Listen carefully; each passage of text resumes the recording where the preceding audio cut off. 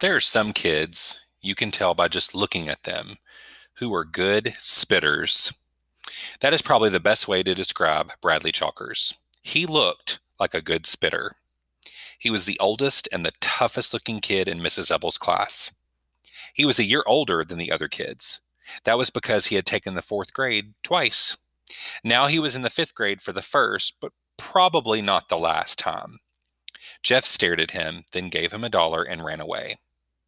Bradley laughed to himself, then watched all the other kids have fun. When he returned to class after recess, he was surprised Mrs. Ebble didn't say anything to him. He figured that Jeff would probably tell on him and that he'd have to give the $1 back. He sat at his desk in the back of the room. Last seat, last row. He's afraid to tell on me, he decided. He knows if he tells on me, I'll punch his face in. He laughed to himself.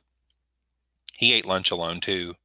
As he walked in from lunch, Mrs. Ebble called him to her desk. "Who, me?" he asked. He glared at Jeff, who was already sitting down. "I didn't do anything." "Did you give my notes to your mother?" asked Mrs. Ebble. "Huh? What note? You never gave me a note." Mrs. Ebble sighed. "Yes, I did, Bradley. In fact, I gave you 2 notes because you said the first one was stolen." "Oh, that's right," he said. "I gave it to her a long time ago." Mrs. Ebble eyed him suspiciously. "Bradley, I think it's very important for your mother to come tomorrow." Tomorrow is parents' conference day. "She can't come," said Bradley. "She's sick." "You never gave her the note, did you? Call her doctor if you don't believe me." "The school has just hired a new counselor," said Mrs. Ebble, "and I think it's very important that your mother meet her." "Oh, they already met," said Bradley. "They go bowling together." "I'm trying to help you, Bradley. Call the bowling alley if you don't believe me." "Okay, Bradley," said Mrs. Ebble, and she let the matter drop. Bradley returned to his seat, glad that was over. He glanced at Jeff, surprised Jeff hadn't told on him. As he scribbled, he kept thinking about what Jeff had said to him. "Hey, Bradley, wait up. Hi. I don't mind sitting next to you, really. I have been to the White House. If you want, I'll tell you about it." It confused him.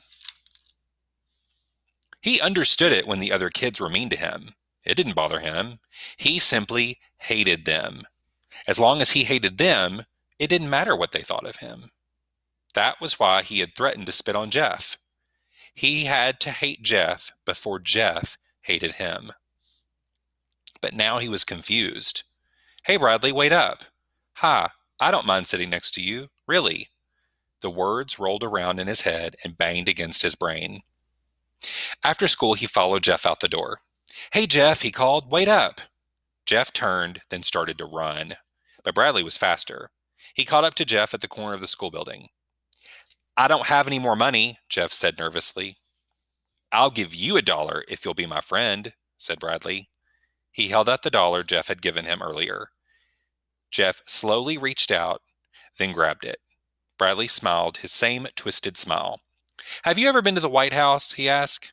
Yes," said Jeff. "Me too," said Bradley. He turned and ran home.